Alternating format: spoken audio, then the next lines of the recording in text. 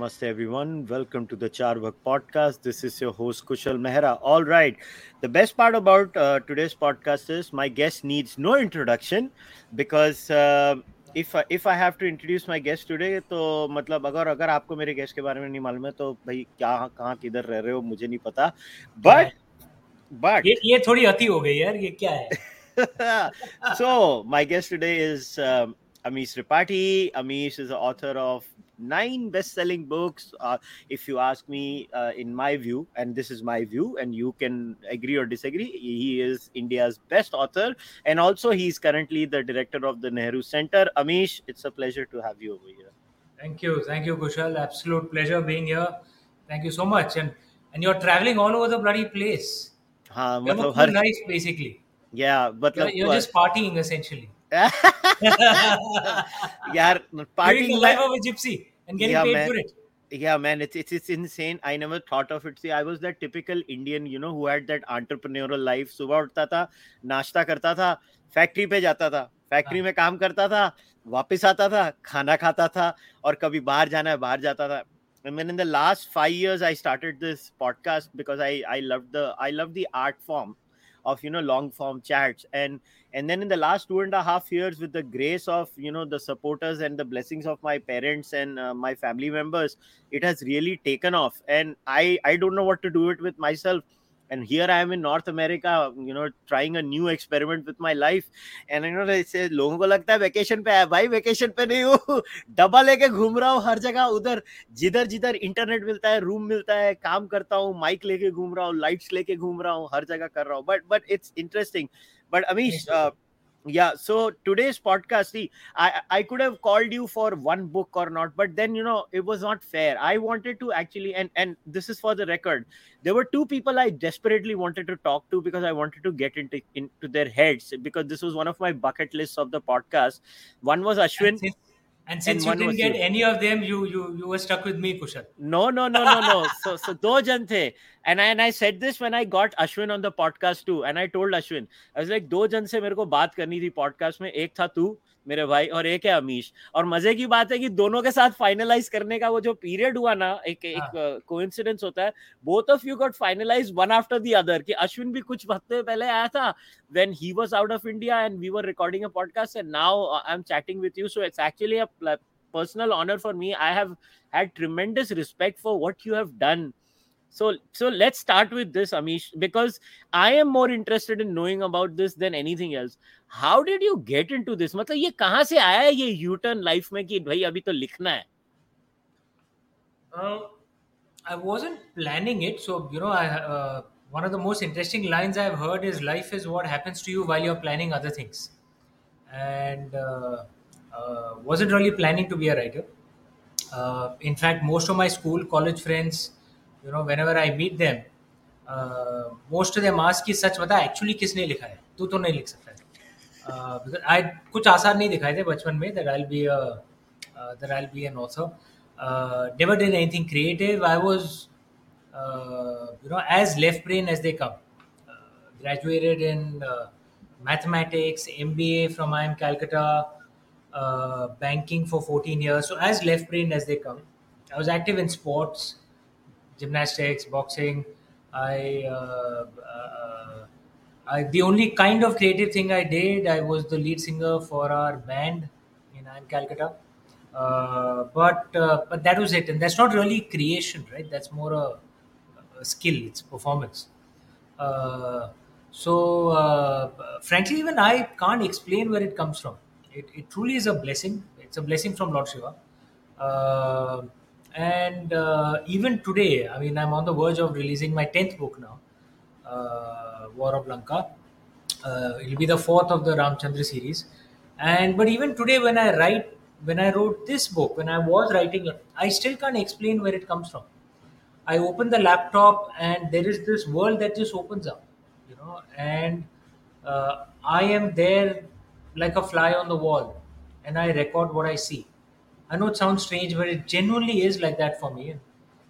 Immortals of Melo is the first piece of fiction I ever wrote in my life, and But it that's very started that interesting. way. It still comes this way.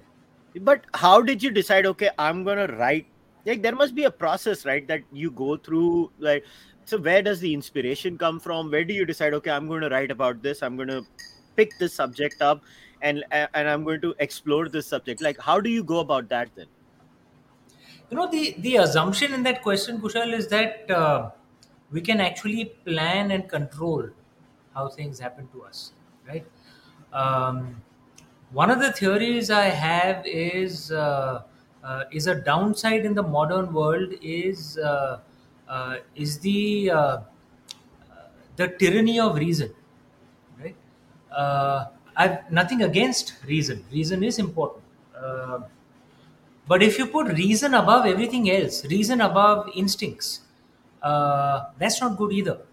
One of the things our ancestors told us is that ati sarvatra varjayit, extremism of any kind should be avoided. So this assumption that we can plan everything that happens with our life and everything that we do, the best parts of what we do has to be with mental faculties, planning, reason. I don't buy that. And in fact, among the most beautiful things in life are those which actually happen with the right brain, which happen with instincts, which happen with emotions, which happen with the area of life and of the brain that in the traditional dharmic way was thought to be the area of the mother goddess, right? And I'm a Shaivite, and for us Shaivites, it is believed that we need to find the balance between worship to both Lord Shiva and the mother, uh, to both reason and instinct, to both the left brain and the right brain. And if we can do that, and apply it in the respective areas of your life, then life ends up being much better. Now, obviously, to do this, you need to have. It's a slightly philosophical answer to your question, but I think it kind of shows the mindset that one comes with. You have to have a certain amount of. One of the most important concepts for our ancestors was this concept called Hmm. viveka. It is the ability to distinguish and ability to wisely distinguish, right? So when I say you must follow your instincts, that doesn't mean that if you're negotiating a contract or a business deal, don't use your reason. That's stupid. Listen to your lawyer, use reason, logic. But if you're writing a book, and you're good, then you try and do it with reason, with your left brain, with a plan and and an Excel sheet, as I tried to do with my first book. It'll obviously be a disaster. Go with your instincts, go with the mother, go with the goddess, and let it just flow. And if you can find both, then it's beautiful. It's a bit like Kushal. It's a bit like falling in love. I assume you are in love with your wife. It's a bit like falling in love, right? You don't make a balance sheet, right? These are the strengths, these are the weaknesses, these are the weaknesses I can mitigate, these are the strengths that I want. Okay, on whole, the balance sheet has so much excess capital, and therefore I will fall in love. And ye koi tarika hai kya? You go with the instinct and emotions and you fall in love, right? But some decisions you use reason. So the point one is trying to make is, depending on what you're doing, uh, go with the area that the divine appropriate for that would suggest. So you're doing something creative, go with instinct, go with emotions, let it flow. What's fascinating about this is that you're not entirely wrong. In the case of many major scientific discoveries too, that initial spark or that thought that the scientific, see, the image of the scientist is always in a lab, always like this, thinking like this, but it's actually in many scientific discoveries, including the ones Einstein makes, it's suddenly, the scientist has It this just strikes eureka you. moment. Especially Kushal, especially if you're in the theoretical space. Okay, Yeah. so applied physics is different. Applied physics is reason driven experimentation, but theoretical physics is, I mean, I genuinely believe it's the area of the goddess. Let the instinct flow, and that doesn't mean the goddess, she is chanchal, right? Kabhi, you'll get that blessing, sometimes you won't. I mean, it's okay, but you have to prepare yourself for it. So I mean, and Lord Shiva tells us, right? I mean, he is in his Ardhanareshwar form, and he'll bless you appropriately depending on what you're doing. And you have to prepare yourself to be able to receive that blessing, right? So if I want to write a book in the area of spirituality, mythology, I should read a lot in that area. I should have enough research. It's like you have the ingredients to cook a particular meal, but just because you have the ingredients doesn't mean that the meal will happen. That's a blessing. So get all the ingredients, right? Do all the research that you can. Make sure you're not wasting time scrolling through, social media feed or watching TV or something, because then how can the blessing come to you, right? Focus. Sit in front of your laptop, and then let the blessing come. And if it doesn't come, it doesn't come. I mean, try again the next day. So good. You have given me the perfect segue. Anyways, I was going to ask you this question.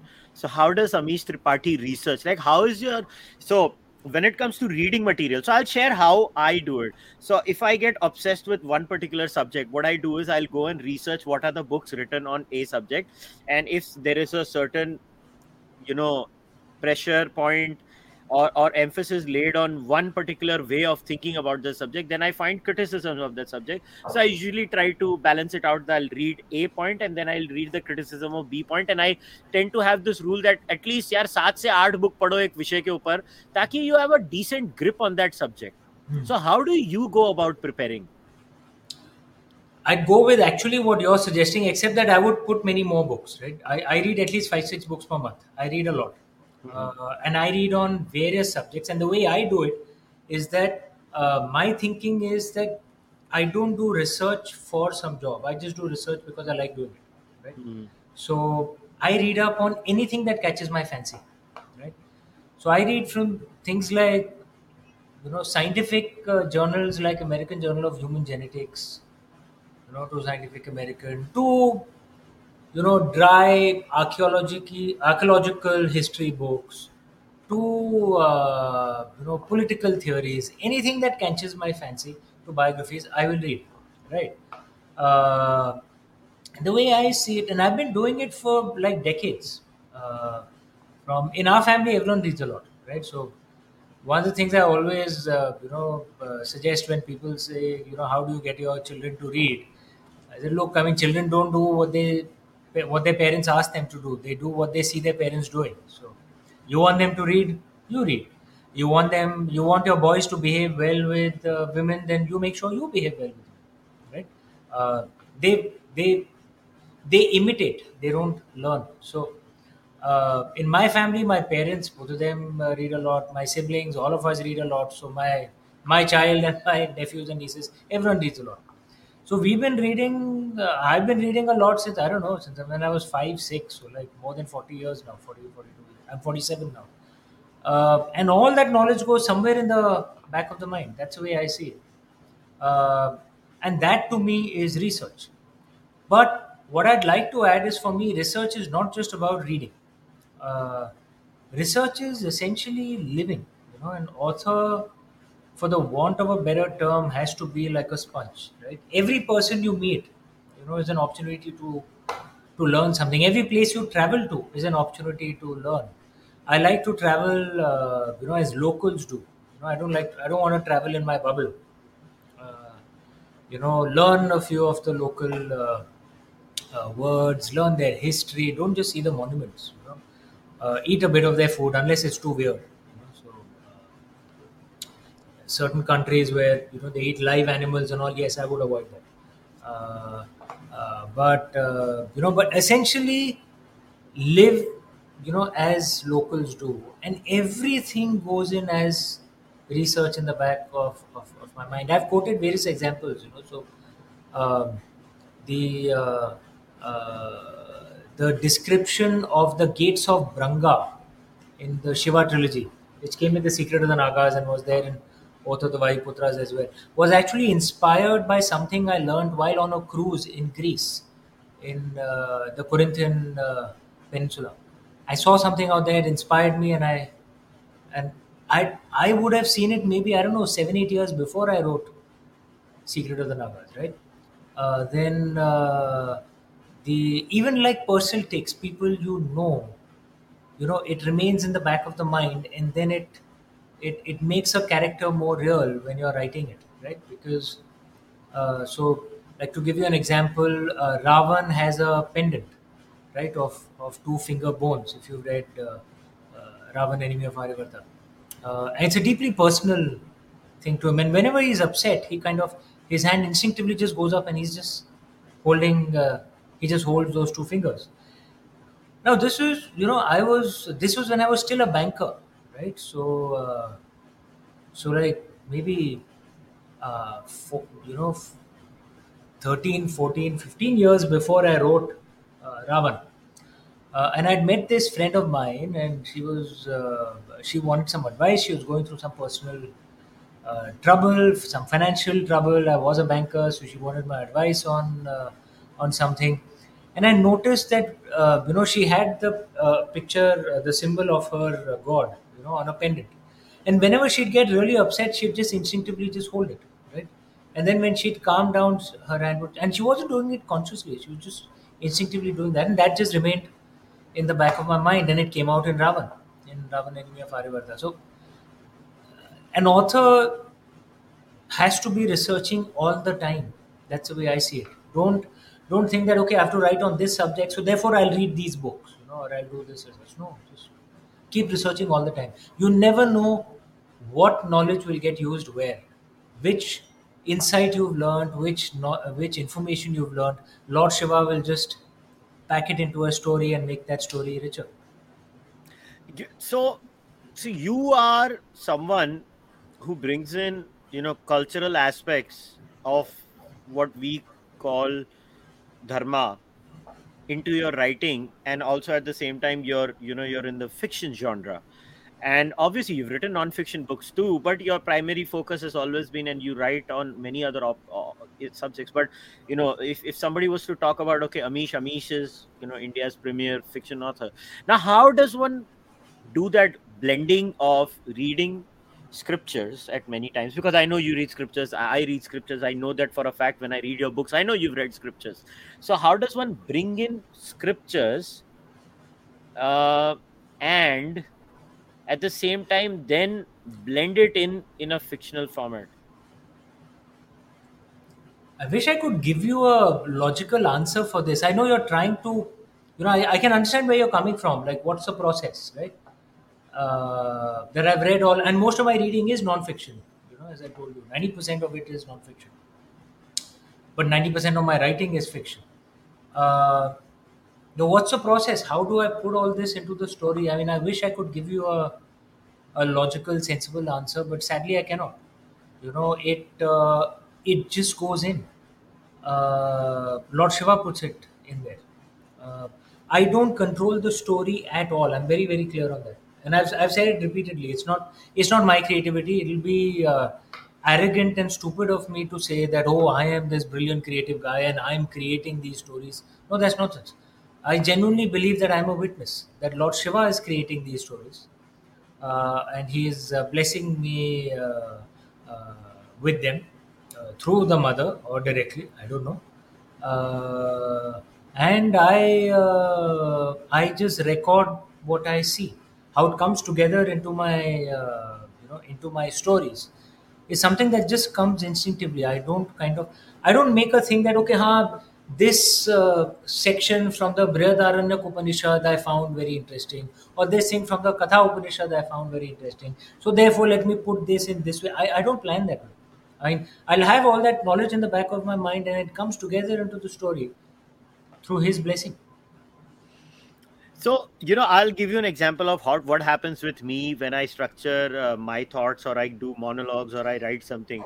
So what happens is, like you, I read on an average 4 books a month, and a few scientific papers. That's my regular process of going throughout the year. So it's like 40 to 50 books, and like around 50 to 60 scientific papers which I read.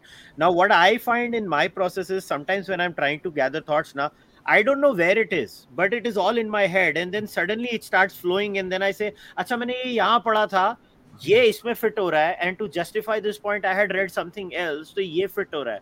Now I actually can relate to you, because even I don't know how it happens when I speak, or when I do a monologue, or when I present a point. Suddenly like, और but my problem, मुझे नाम याद नहीं रहते. वो मेरी बहुत बड़ी समस्या है कि मेरे को अगर कोई पूछेगा ये पढ़ा कहाँ था, तो मैं नाम नहीं बता पाऊंगा. मैं बोलूंगा हाँ मैंने ये पढ़ा था, ये किधर तो है मेरे ब्रेन में छुपा हुआ है, and then it suddenly pops out of my brain, and then I am like, yeah I read it here, I read it there, I do this, I do that. So I kind of relate to you in what you're saying, but still, like, it was very interesting. So I'll give you an example. Like in the case of Ashwin, right? Ashwin has this thing, he has a huge bibliography that he also shares at the end of the book. Like, and I know you and I, Ashwin, know each other, and you guys have been, old buddies for a long time now. Ashwin's a So very, very dear friend. yeah, so I know that. So Ashwin मुझसे Right. offline भी बात And कर रहा था. his Magicians of Mazda is fantastic, man. It's his best yet. Yeah, so Ashwin का interesting बात थी कि Ashwin shares his bibliography also कि हाँ भाई यहाँ ये पढ़ लो, यहाँ ये पढ़ लो, यहाँ ये पढ़ लो, यहाँ ये पढ़ लो, which is very unlike. So what do you think कि if, so let's say there was this young kid who wants to get into fiction writing in India, and they are inspired by what you have achieved in life, and they want to write about Indic stories or Indian culture and Indian things. So if, where do you start? उनको वो अगर आके अमीश को पूछते हैं कि sir where do I start, तो कहाँ start करें? Okay, let me answer this from two perspectives because I do want to answer that thing of the research. I know Ashwin lists all his bibliography, everything out at the end of his fiction books. But I do not explain anything. Okay, I don't put references. I put hidden clues, not just within the book, even on my covers. There are things hidden in the Brahmi script, my interpretation of the Indus Valley script. I never explain anything anywhere. There are some Facebook groups which actually discuss the clues that I've written. There are clues I'd left in Immortals of Melua which get tied up in War of Lanka now, which is a different series, right? But why don't I explain it? Because I think the purpose of knowledge is not the information. The purpose of knowledge is actually the journey. That's what gives you the kick. So actually, the real hardcore readers who want to know this know I've left clues everywhere. Okay, let them discover it. Let them have the pleasure of discovering. Some things I want to make obvious, so I'll explain. Some things I just want to leave it. Right? Which way is right? Which way is wrong? I don't know. It's just we do what feels right to us. I love Ashwin's books. I read all his books, but I don't read his bibliographies because I want to discover stuff by myself. Unless there's something specific, हाँ यार ये अच्छा है. Let me try and find out कहाँ से पता चला उसको, right? Because for me, the search for knowledge is like I am reading. Like I'm on this binge for the last 2-3 months of reading Niall Ferguson's books. I don't know if you've read it. Western author Niall Ferguson, brilliant historian. Historian. Yeah, a big defender of the British Raj, which obviously Yes. One dislikes. Ayaan Hirsi Ali का पति है ना? Yes, I think so. Oh, what a woman Ian Irsi is. But anyway, coming back, I mean, she's brilliant. But having said that, one may disagree with Niall Ferguson's philosophies at times, but the way I see it is if there's someone worth learning from, and he's a brilliant man, no doubt, then even if one disagrees with some of his core philosophies, still read his books because he's a brilliant man, worth learning from. Very brilliant man. And one gets some fantastic insights. Now, when he's written his books, he quotes some stuff, and some things just catch my fancy.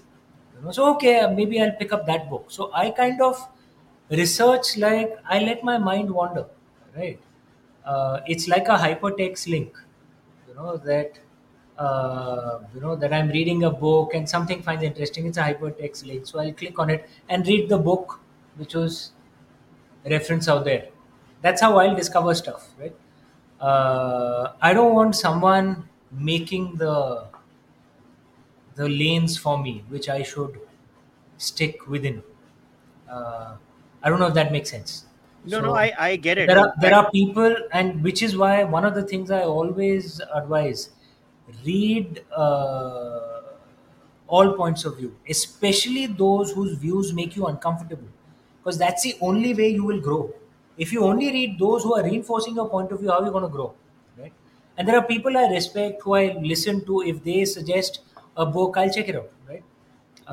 Like my family, everyone reads a lot, and everyone likes to read things which are of multiple different points of view. So that's how I read. That's how I do my research, which is why I don't put these clues. Coming back to your point on how an Indic writer should write, the first thing is read a lot, man, because sadly, our the state of our country is such that our education system teaches us sweet all about our own heritage and culture. Everything is a mystery to us.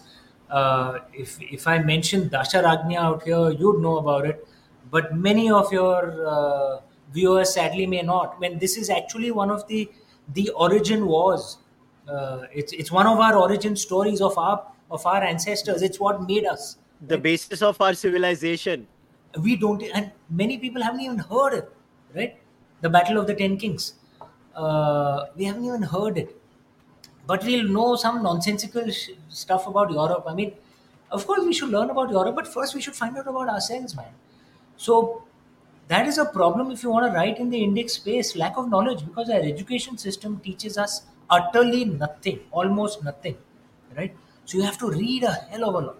Start with fiction books because they are easier to read. I mean, and of course it works for me. I mean, start with my books, then Ashwin, then everyone else. But get deeper, get into the non-fiction books, get into the history books, read. In my opinion, the modern rishis of our age, like Ram Sarup, Sitaram Goel, brilliant. R.C. Mazumdar, read their works, right? Dharampal ji, and then of course Sri Aurobindo, Swami Vivekanand. Read that, and then go more ancient. Read a hell of a lot. That's the first thing, right? Read as much as you can so that you can get a sense of who we are. Second, if you are privileged to be living in one of the big cities, boss, please travel, and please travel to interior India. I was lucky that I lived much of my life in interior India, so it's not a mystery for me, right? But there are many who live in Delhi, Mumbai, Bangalore, for whom you know, Tirupur or Thrissur or Raipur or Ranchi. It's almost like another country. London is more their home, and which is very sad, right? They will imbibe more, of this woke nonsense rather than our own traditions, which are actually more liberal, right? But liberal with logic as well, right? Unlike wokeism. So please travel. Go to the real India. Learn. Learn. Speak to your parents, to your family, to your children in your own language, right? Which means not English. Okay, I'm not anti-English. Learn English. It's good for you. It'll get you a good job. But whatever your, for me, it's Hindi. For you, Kushal, I think it would be Sindhi or Punjabi. Hindi मैं भी Okay. Hindi और Punjabi Okay. दो. Whatever your own language please learn it. I can speak as comfortably in Hindi as in English. Everyone in my family can, right? So please learn that, and then talk to people whose primary language is that. You'll get a much deeper sense of what India is. Once you've done all this, then you're ready to receive the blessing. Okay. The problem is this, that just because you're ready to receive the blessing doesn't mean that the blessing will come, right? It's a necessary function, it's not a sufficient condition. The blessing is up to the Almighty, Lord Shiva. For me, it's Lord Shiva. And Lord Shiva is a very kind God, so pray to him. He might send you the blessing of a good story. If not, you can write non-fiction. And even if you don't write, you get a much deeper understanding of what India is, which actually makes you a better Indian, a better human being. You know Don't what? depend on the education system. Our education system does nothing to connect us to India. Almost nothing. I wish reforms would take place, but you have to do it yourself. What is fascinating in what you're saying is how important it is for people to realize what you've just explained in the last 30 minutes itself. You never said that you should not read Western authors, Western books. In fact, you used Niall Ferguson as an example. You said there are great authors out there, and then you segued into how you should read your own culture. And today's discourse, is laden with echo chambers, unfortunately, Amish, where you're either a stooge of the West if you read Western books, or you're a fascist if you read Indian books of a certain kind. If you read Indian books of Indian authors of a certain kind, which carry a certain ideology, it's fine. Now how do we fix this? Because I'll give you my example. My life has always been reading primary text. So I go सीधा मैं ऋग्वेद पढ़ लूंगा, मैं सीधा रामायण पढ़ूंगा, मैं सीधा महाभारत पढ़ूंगा, मैं सीधा भगवत गीता पढ़ूंगा. I will go on reading different scriptures, and then I will do my own research over the period of years, and that's how I've always been. And then I'll read books written by Western authors, scientific papers and stuff like that, and I try to see what's happening in both sides, and I try to make my own worldview based on that. Now here is your case. You have done this a lot more than I have all your life, but and you are the one person who has basically written all books which are on Indianness, Indian culture, Indian thought. मगर यार ये मेरे को एक बात बताओ कि हमारे कल्चर में यदि एक व्यक्ति, if a person actually tries to do that, I don't know if you realize that how much of a way you have paved for many others. And I don't say this to butter you. I say this because I genuinely believe this. How the hell did you get away with it, man? Get away with what actually? अरे Indian culture को लिखना है. यहाँ पे तो Indian culture को लिखने जाते हैं तो लोग क्या क्या बोल देते हैं लोगों को. अरे नहीं नहीं, ऐसा नहीं है. मैं सच्ची में, मैं दिल से ये कह रहा हूँ, अगर ऐसी उपन्यासें, ऐसी पुस्तकें आपको लिखनी है तो भारत से बेहतर कोई देश नहीं, कोई देश नहीं. We've had a tradition of it. Now, are there some who create controversies? Yes. Often controversies are created. Also, we know that they don't happen organically. We know that. Videos will be edited, or sometimes the creators themselves create controversy, because that's a good way to to get visibility. Unfortunately, it's a cheap and effective way to do marketing. Um but realize that if you do that, you don't really have an impact, right? uh, if you want to have an impact, you want people to read your books with an open mind. If you want to have an impact, you want people to watch your movie with an open mind, which means actually that you must avoid controversy. And the best way to avoid controversy is actually, one of the lines from the Natya Shastra: Satyam Bruat Priyam Bruat Na Bruat Satyam Apriyam. That speak the truth, but speak it with love. And if you cannot speak the truth with love, then stay silent. The Natya Shastra doesn't say that speak the untruth. It doesn't say speak lies. Okay? But if you cannot speak the truth with love, then stay silent. Uh, because only if you speak with love, only if you speak with politeness, will you actually open someone else's mind where they are listening to you, right? Uh, uh, that to me is an extremely critical part of debate, and that was our traditions of Vada. There's this wonderful book, I read a long time back, called Vada by Radha Vallabh Tripathi. I always clarify, he's not a relation. There's no nepotism here. But it's one of the best modern books to explain the Indian debating traditions. And how we engaged with thoughts, how we had freedom of expression, but didn't import the adversarial, angry mode that is the Western, Middle Eastern approach, which sadly we are importing into India now, right? So, like, you are presented with this, in my opinion, false dichotomy. Either freedom of expression has to be shut down completely, or freedom of expression means being rude and boorish and uncivilized. That's not freedom of expression. That's just being rude and boorish and uncivilized, right? You can, freely state what you want to say, but in a polite, agreeable manner that someone else is willing to listen to you. And that itself is a skill. That was one of the skills that used to be taught in our gurukuls: how to talk, how to communicate, right? And it was not just in our gurukuls; it was taught in all ancient education systems. The schools of mystery, for example, in the West, they used to teach this. How to talk by using low energy words, for example. Don't unnecessarily hyperbole करके aggressively बोलो, शांत तरीके से बोलो. Your tone and tenor itself makes a difference. Your body language makes a difference. uh, if you can speak like that, you'll be surprised how much you can say, and how much others, more importantly, how much others will be willing to listen. See, just saying just for the heck of it, where you're not opening someone else's mind to a different point of view is actually what's the purpose? There's no purpose. Right?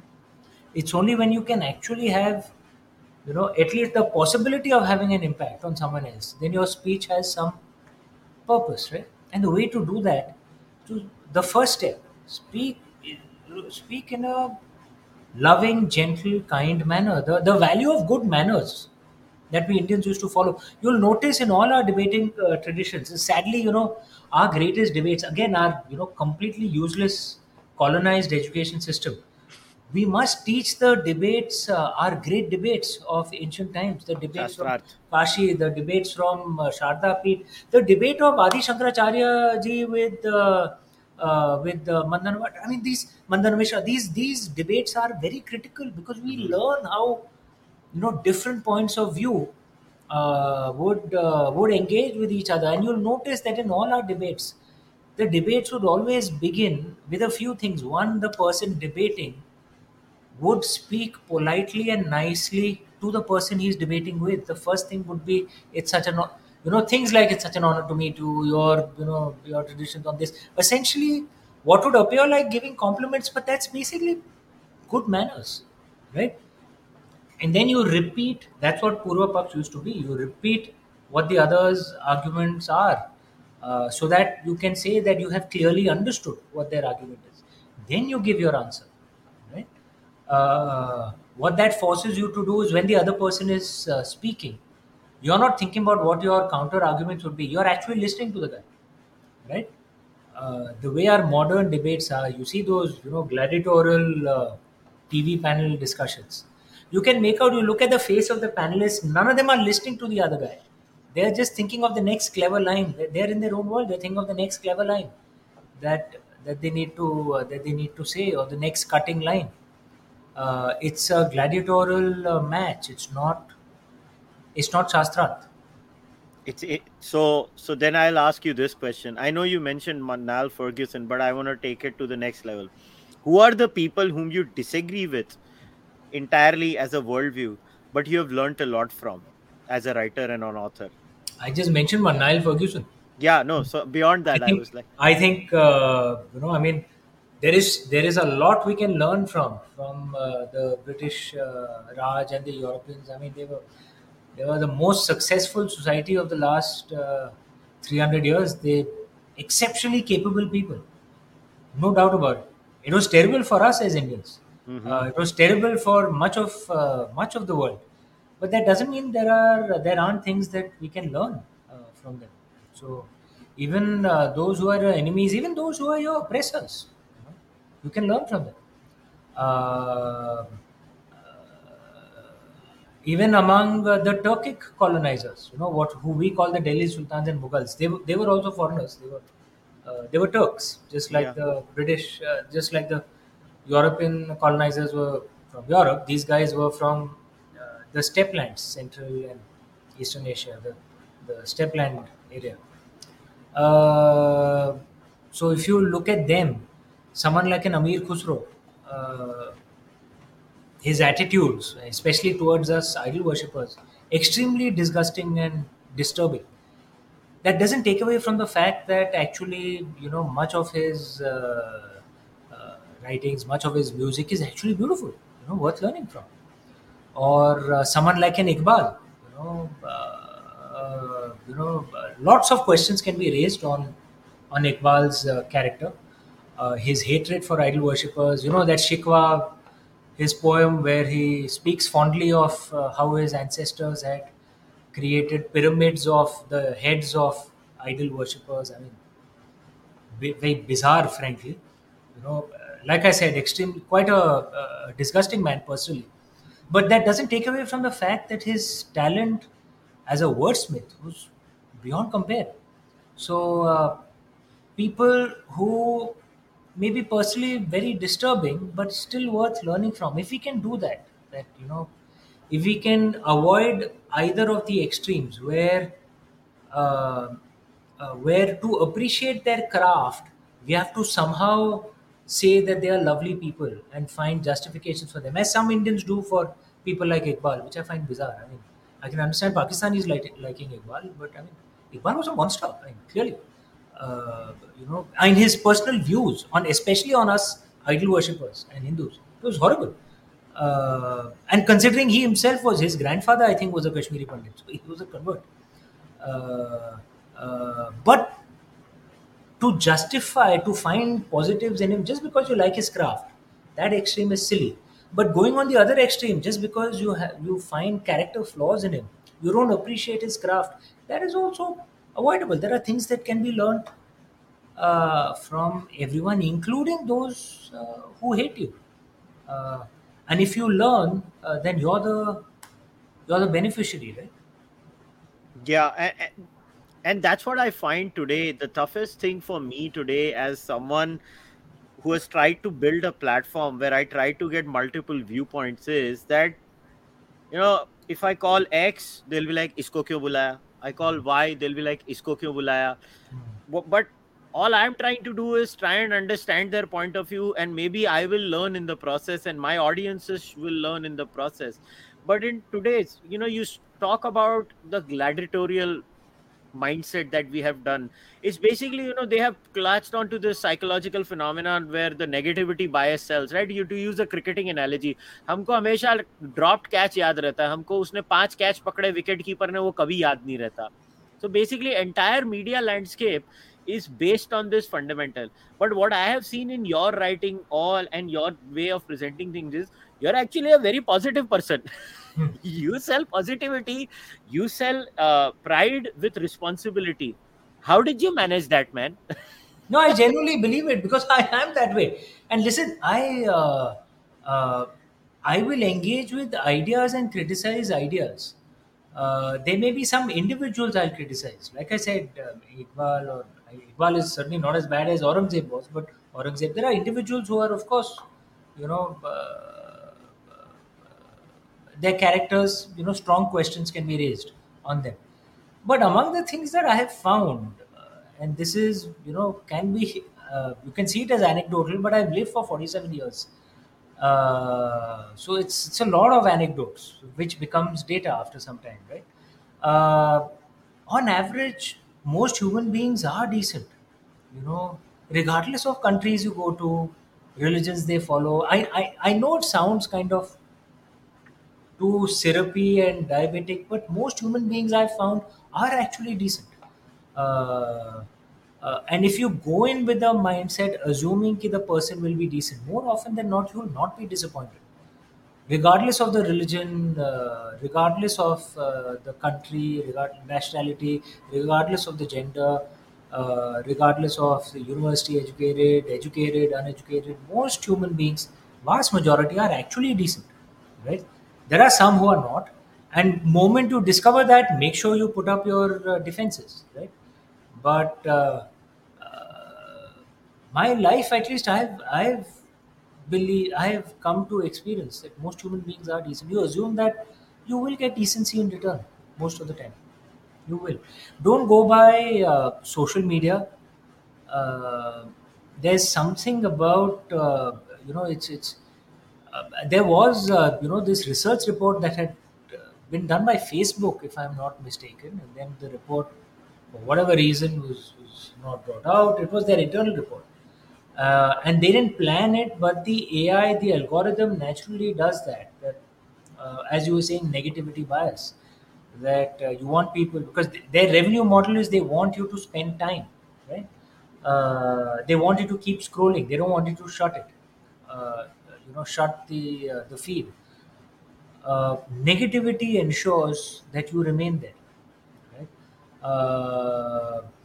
Now, is there an evolutionary reason for this? Yes, perhaps, because when we were in the grasslands in Africa, where we began as a species, you had to be aware of any danger at every point of time. I mean, and your reaction had to be assume the worst and run or fight or flee. So there was a logic to it, but we're not in the unprotected in the grasslands of Africa. Even those who live in the grasslands of Africa are much safer now. They have houses, but our basic instincts remain what it was. We notice negativity a lot more. We tend to overreact to negativity a lot more. We underplay the positivity. That was our survival instinct. Um, and AI feeds into that, right? AI on social media, the algorithms generated by AI on social media feed into that because you react to it and therefore you spend more and more time on social media and you go into this negativity spiral. Uh, there are only two ways out of it, the way I see it. The first better way, limit your time, man. I mean, this thing that that we can just switch off social media. Look, we all know it's not going to happen. We're not going to be living in the Himalayas, but put a limit. I mean, 15 minutes, 20 minutes, half an hour, whatever your limit is. I mean, if it's beyond 1 hour, then you have a problem, right? But put a time limit. Even someone as technologically challenged as I am, knows that there are apps which can kind of, excuse me, put that limit on you. So put a time limit. Do not spend more than that, per day. That's the first thing. Second thing, if the negativity bias is leading you down one rabbit hole, just make sure you open more and more rabbit holes so that at least it becomes bigger and you get a fair view. And to the point that I was making, listen to those whose views make you uncomfortable. Don't only listen to those who agree with you, right? So, like, I will follow people who are quote unquote on the left and the right because I want to hear all points of view. I will read English newspapers who tend to have, in India at least, what could be called an anti-Hindu bias. And I also read Hindi newspapers which could, frankly, if you see it, tend to have an anti-Muslim bias, right? And you read both of them, you get some sense of centrality, right? About what's going on, and you realize that actually we need to calm down. Things aren't. India is actually a pretty lovely country. There are countries which are far worse, man. I'm not saying things are perfect with India, but we are on average a pretty lovely country, right? And you can only get that sense when you're out of that negative bias spiral with social media. The algorithm is such, it will do that to you, and the negative bias which triggers you, right? So whether it's a left wing or right wing or Hindu or Muslim or male or female or some other gender, whatever your negativity bias is, the AI will catch it and then it'll find your button and it'll press. It's designed to do that. You have to be aware of that. So cut it as much as you can, cut the connection as much as you can, and try and listen to all points of view. It'll really calm you down. Yeah, in fact, I'll back your point up 100% by stating people can read books of authors like Matt Ridley, Steven Pinker, who have literally mapped data wise the history of humanity and shown how it is the best time to be alive right now. And you would never want to be, alive in a certain era that we all tend to celebrate beyond a few blips, especially in the climate change area, which we all should be worried about. Most parameters that human beings like. Factfulness, Kushal, factfulness. You should read that book. Yeah. Fascinating, and actual data. How actually humanity has a pretty good. We are living in a good time. It's the best time. Yeah. And it's pretty bad for other species. For human beings, it's a pretty good time. Yeah. So, Amish, before I start taking the viewers' questions, one last thing. I know you had mentioned it, but okay, so the War of Lanka is going to be out, guys. It's going to be on the 25th of July, 2022, when the No. It's not going to be out on 25th July. The pre-orders will start on 25th July. Yeah, pre-order is going to be starting on the 25th of July. So this is the fourth one in the series. So what can we expect this time, Amish? So, look, the first three books of the Ramchandra series, Ram, Sita, Ravan, were the origin stories in a way of Lord Ram, of Goddess Sita, and Ravan. So it was, there's this storytelling technique called a multilinear narrative.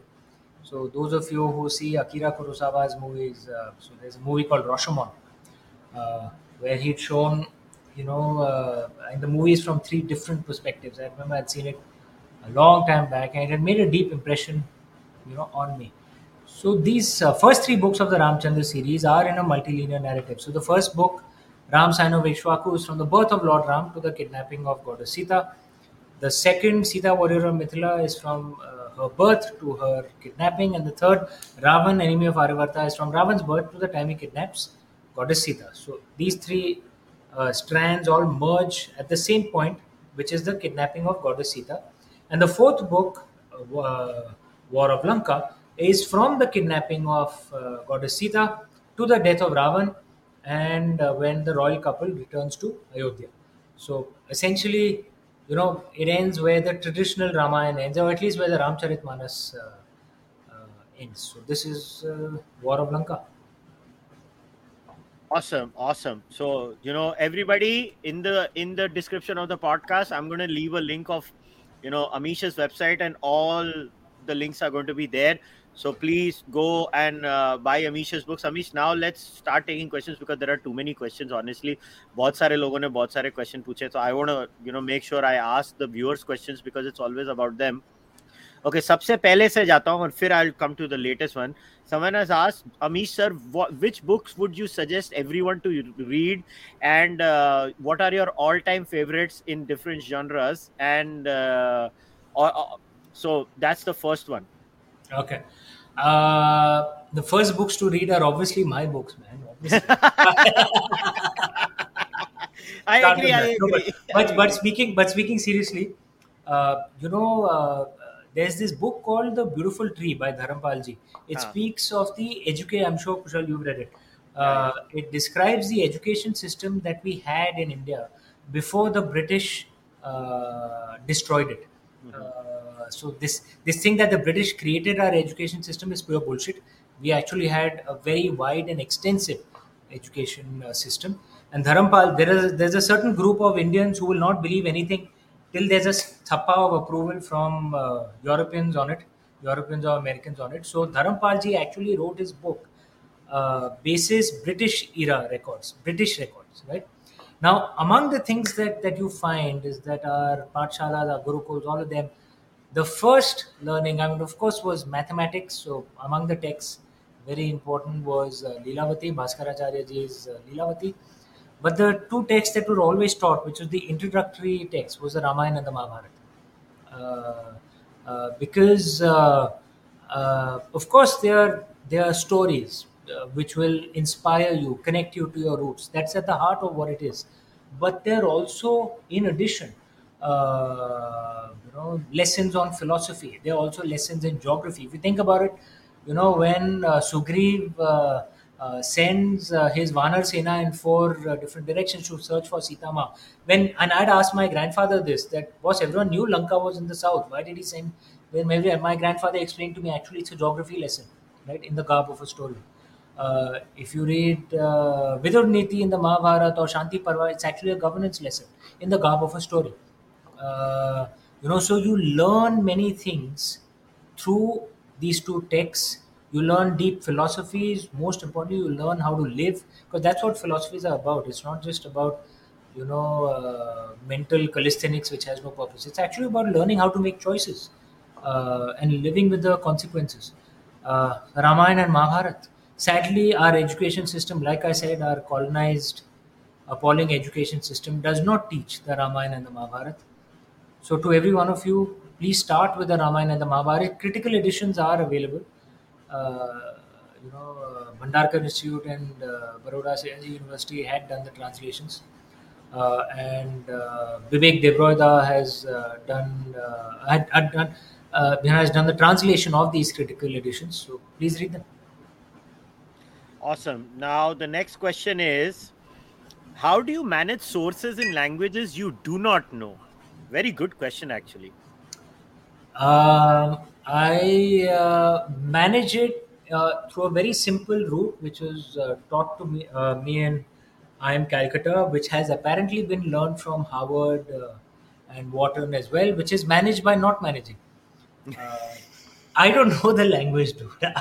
I have to just trust my publisher. So, and my book has been translated. Some of my books have been translated into Czech, for example, or Turkish. यार मैं कैसे check करूँ? I just have to assume that the publisher has done a good job. What else can I do? Okay. Manage by not managing. Yeah.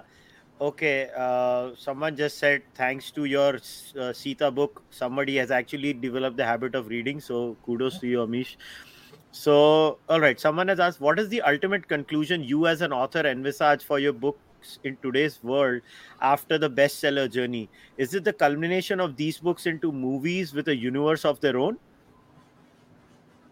Yeah, I mean, one obviously would like to see them in the audiovisual format. I'm producing one of my own books, Suhil Dev. I'm co-producing it into a movie. There are deals that have been struck for the Shiva trilogy. One is negotiating for Ramchandra series as well. So obviously, yeah, one does want that. I have moved myself into the audiovisual space too through documentaries. I host documentaries now. I did this program for Discovery TV recently called Legends of the Ramayana with Amish. Essentially, a travel log from Ayodhya to all the way to Lanka, and I was the host. I actually traveled and hosted the program. So I'm getting into many of these areas as well. But primarily, I'm a writer. That's what I am. Primarily, I'm a storyteller. Okay. So someone starts the question like this. I know it's hard to choose your favorite among your babies, but which character did you find the most interesting to write about? This is actually, I know it sounds like a hard question, but it's not, man. I'm a Shiv Bhakt. Lord Shiva is uh, is the love of my soul. Actually, I wear a Om Namah Shivaya kada. I wear a Rudraksh mala. I do a Mahamrutyunjay jap every morning, and no, and with all respect to all other gods and goddesses, I don't mean to insult anyone, but for me, Lord Shiva, man, is Okay. So someone has asked, Amish ji, do you speak Bhojpuri too? अरे इतना नहीं भैया थोड़ा थोड़ा समझ रहे समझ सकते हैं लेकिन बोल बोल नहीं सकते हिंदी बहुत अच्छा बोल लेते हैं हिंदी में कोई कठिनाई नहीं है Okay, okay.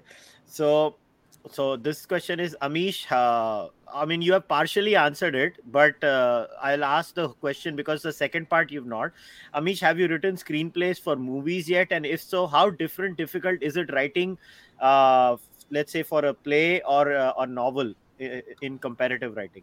No, I've never written a screenplay. So even Suhail Dev, which is being converted into a movie, we'd actually hired a screenwriter to write it. Uh, Creatively, I enjoy writing a book a lot more because I'm in charge of it. I'm a bit of a control freak. Even monetarily, writing a book works better. So no, I never say never. I don't know where my life shows me that actually life is what happens while you're planning other things. So I don't know if I might write screenplays in the future, but I haven't written any yet till now, and I don't see myself writing. No. All right. So this question is, ये बंदे ने पक्का तुम्हें पूरी तरह से पढ़ा है. Amish ji, what is the one value you would suggest we absorb into our lives? Not that there is only one value, but one value from Lord Shiva, Rama, and Krishna. Oh, it's an interesting question. See, because वो सारे भगवानों को बोल दिया किसी को नहीं बख्शो सबसे लो. it's an interesting question. See, because essentially they represent different archetypes, right? Yes. Lord Ram represents the archetype of Maryada Purushottam, the ideal follower of laws. Lord Krishna represents a life of wisdom and passion, where laws may not be as important as the result. Lord Shiva is the outsider, God. He's he's in many ways, he's beyond society. He's outside of society, which makes him acceptable to all sides, because Lord Shiva actually in many ways doesn't pick a side. He blessed Lord Ram, he blessed Ravan also, right? There are different paths, but I think one common thing that emerges from the stories of all our gods and goddesses is that at the heart of everything is dharma. And you can lead a wise life only when you try and explore what dharma is, and dharma does not translate as religion.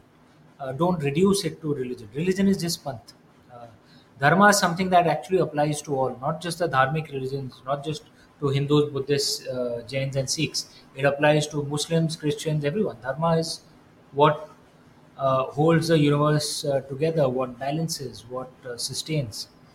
So, at the heart of all their philosophies is dharma, and the exploration of dharma will help you lead a wise life. In fact, my sister and I explore this in a book called Dharma, a non-fiction book. Hmm. It was released, I think, last year. Hmm. Yep. All right. So someone has asked, just like Star Wars and Marvel series, which has characters denoting certain political figures, plus even sublime promotion of Norse Greek mythology, why can't Indians come up with something similar? As in something non-Indian.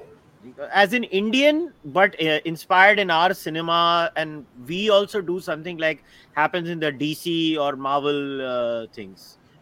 Okay, I mean, see, look, first of all, in the West, remember that they have to, because these cultures are the cultures that they try and inspire into their movies. Those cultures are dead, actually. The Hellenic cultures, the Egyptian, or what Egyptian is what we call them. They used to call themselves Kim, Hmm. okay, or the Norse gods. These cultures are all museum pieces now. So they approach it from a different perspective. We are still a living culture, so obviously we approach it. We're the only pre-Bronze Age culture that is still alive. So obviously we'll approach it from a different perspective.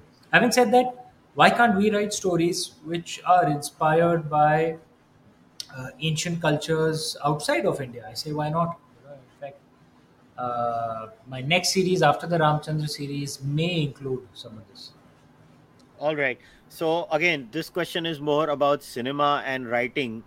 So someone says James Bond, Lord of the Rings, Harry Potter, Game of Thrones, comic books, Stephen King, all are less than 100 years old. Why can't Indian cinema turn two of its own contemporary literary works outside of Chetan Bhagat into grandiose cinema experiences? होगा यार, it will happen, don't worry. uh, what you're seeing is actually a very tiny segment of all of history, right? For most of human history, India was the wealthiest part of the world. Indian culture did, without us going out to conquer, did influence much of the world, till from most of the first millennium till actually a significant part of the second millennium as well. More than 50% of the world was actually Indic. Southeast Asia had turned Hindu. China, Japan, many of them had actually gotten Buddhist. Central Asia was actually Buddhist. Even the Turks converted to Islam quite late, actually. I mean, if from what I recall, from what I had read, even Mahmud Ghazni's father was actually Buddhist. He converted to Islam, so it was that reason. The Turkic word for idol is But. Where does the word But come from? It comes from Buddha, because their version of Buddhism worship Lord Buddha is in the form of a murti. Uh, the Roman army used to practice a religion called Mithraism, and Lord Mitra was a Vedic god. So we'd actually influenced much of the world for a much larger portion, far more than just 100 years. I'm talking about more than a millennia. You're only seeing the last 100 years when India was at its weakest. Uh, and all of us will have the pleasure of and the honor of seeing India return to its rightful place, and all of us will have an opportunity of playing our own small role in it. So, play your role in it. Hmm. All right. So someone says, have you read any H.P. Lovecraft books, and do you intend to write books on the horror genre? So, HB, what I don't understand. I think HP होएगा वो Harry Potter होएगा. I'm assuming. I don't No, I know. like, yeah, Harry Potter is very good. I like it. And do you intend to write books on in the horror genre? Yeah, no. All right. Okay. So someone says, sir, will you write a non-fiction series, or do you intend to write, or have you thought about writing a non-fiction series on the Indus Valley civilization? अरे साले पढ़ा नहीं है क्या मेरा? Shiva trilogy is based in the Indus Valley No, no, civilization. non-fiction. वो बोल रहे हैं Or non-fiction. non-fiction. Oh, sorry, non-fiction. Uh, yeah, actually, why not? There are some things I do wanna explore because some of the things have actually been airbrushed out of our history books. You know, there were historians and archaeologists. Great archaeologists such as R.C. Majumdar or Bilal, who had shown shivlings in Indus Valley cities. Rakhi Gadi is actually the biggest of the and at that time it was probably called Meluha, uh, and Rakhi Gadi is in Haryana, so it was probably what was the course of the Saraswati at that point in time, far bigger than Harappa or Mohenjo-daro. There are murtis of the mother goddess, so a lot of that needs to be explored, and in conjunction with archaeological findings in places like Sinoli, which are in the Ganga Valley, right? Which are also dated to at least 4,500 years ago. So bang in the time of what is called the Indus Valley civilization, and there they found chariots with horse-drawn chariots. And it breaks all the assumptions that were told to us about the Indus Valley civilization. Horses were there, chariots were there. A lot of this needs to be explored. I mean, of course, I'm not a scholar. I'm only, Kushal, people like you and I, we are public intellectuals. We don't read primary sources. Scholars such as Vikram or Sanjeev will read the primary sources and then write scholarly books, which people like you and I can read and write articles or fiction books out of them. So I wish there are scholars who explore this in much greater detail, scholars such as K.K. Muhammad, for example. But I'd love to take up a non-fiction book where I read some of that and simplify it for uh, uh, for a wider audience. So you're a Shiv Bhakta. Someone has asked Amish ji, do you think we should, or do you think there is a chance of a revival of Kashmiri Sufism and its relationship with tantric customs of Shaivite traditions in a modern day context, and that could actually, play a huge role in bridging a lot of cultural differences in that sense? Honestly, I don't know. I am not an expert on modern Kashmir, so I would be wary of commenting on that. But I can tell you this from many of the Pandit traditions. Uh, Kashmir was the center of was one of the major centers. Kashi was as well, as was you know Kachi, as was Tirupati, as was Nashik, and a few major Nalanda. There were few major massive centers of learning. Among the traditions among the Pandits in Kashi was actually when you graduated, you took 5 steps towards Kashmir, towards Sharda Peeth. There was a time when, and that was a measure of respect towards Sharda Peeth.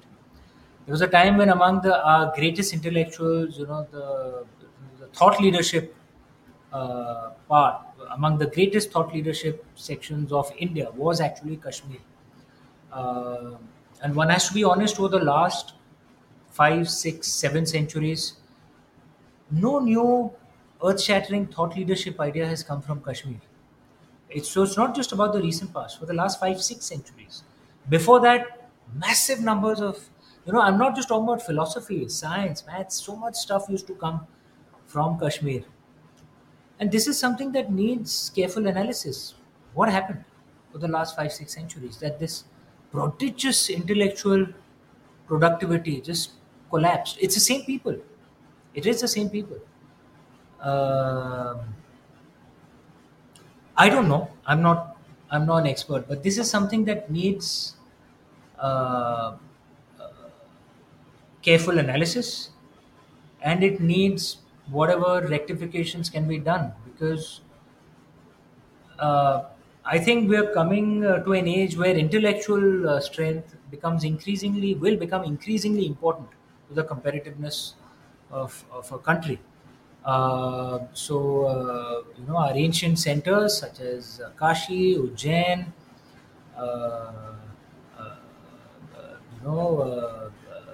Tirupati, Tanjavur, Nashik, Nalanda, Mahodayapuram, Kaling, all these they have to revive. Uh, we need that intellectual output once again, and Kashmir is a central part, is a very important part of that. So we need to find ways. What happened? Why? Why? It's the same people. The intellectual output just collapsed over the last 5, 6 centuries. You can't think of anything earth-shatteringly new, something which changed the world intellectually that has emerged from Kashmir in the last 5, 6 centuries, which is very sad. There has to be some way to revive that. All right. So this is more of a literary question. Someone has asked, why are Ramayana and Ramcharitmanas written in such a different way while they narrate the same story? How much of a role does the current reality of Indian society at that time have a role to play?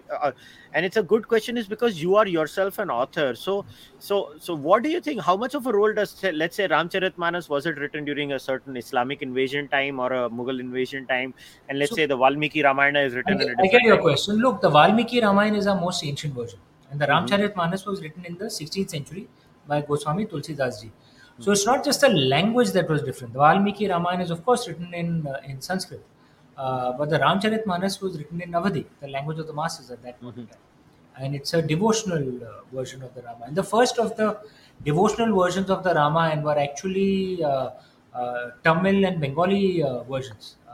It's around 1,000 years old. So the Kamban Ramayana, which is the first of the devotional Ramayans, where Lord Ram is clearly a god, right? In the Valmiki Ramayana, for much of it, actually, he doesn't know he's a god, so he's like a human being, right?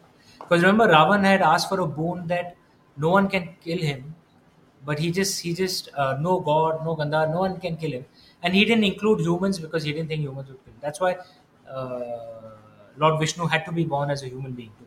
Anyway, but the Kritibashi Ramayana of Bengal, the Kamban Ramayanam, these were the first of the devotional, the most among the most ancient devotional Ramayans. Ramcharitmanas also falls into that category. And you'll find, you read all these versions, the Gond Ramayani, Ramayana Darshanam, all of them, it's not just the rendition, even the stories at many places are actually different, right? So Ramcharitmanas has the Lakshman Rekha, Valmiki Ramayana doesn't. Does not. Yeah. And Valmiki ji himself composed three versions of the Ramayana. One is the Valmiki Ramayana, the other is the Ananda Ramayana, and the Adbhut Ramayana. The Adbhut Ramayana is the Shakta version, the Mother Goddess version, in which there are two Ravans, and the elder main Ravan is actually killed by Sita Ma. So there are different versions, and I guess they reflect that era. They reflect the ethos, which is the Buddhist Ramayana has a different approach. The Jain Ramayana, Lord Ram is completely non-violent because he's a Jain. So I guess to use a term of the Ramcharitmanas, Hari Ananta, Hari Katha Ananta. Mm. Awesome, awesome. So, Amish, before we wrap things up, at least 65% of the audience of this podcast, whether they listen to it or they watch it on YouTube, is between the age group of 18 to 35. A lot of them might be aspiring authors. What is your one last message before we wrap things up today for them? Write with your heart, man. If you want to make money or be famous, there are other much easier routes. Okay, and if you make it with this, great. It's uh, the gods have been kind to you. But that cannot be the primary purpose for writing a book. The primary purpose for writing a book is it's the voice of your soul. So write with your heart. चले ना चले वो भगवान के ऊपर है. But write with your heart. Awesome. Amish, you are an inspirational person. The amount of prolific writing you do, मेरे से एक article लिखा नहीं जाता, पता नहीं, how do you write so much? So, wish you all the best in life, and thank you very much for coming on the podcast, buddy.